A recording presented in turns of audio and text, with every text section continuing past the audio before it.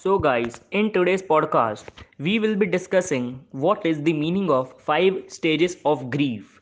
Also, we will be shedding some light on the first two stages of grief, and the remaining three will be covered in the upcoming podcast. So, friends, without ado, let's just jump right into it and see what this five stages of grief means. So, let's begin. So, guys, what is this five stages of grief?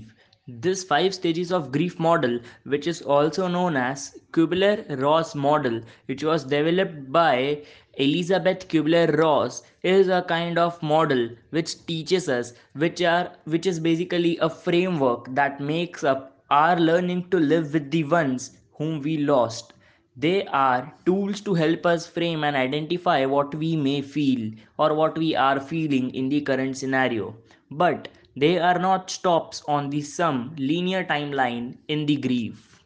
The names of these five stages of grief are first, denial, second, anger, third, bargaining, fourth, depression, and fifth, the last one, acceptance. So let us see that what is the meaning of denial and anger. So without ado, let's strap in.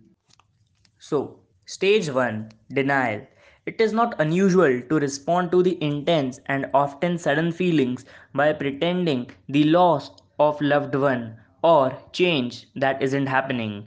Denying it gives you time to more slowly absorb the fact that you have lost someone, may it be your parents or spouse or your children. This is common defense mechanism and helps numb you to the intensity of this situation. So, in most cases, denial is the very first stage in these five stages of grief.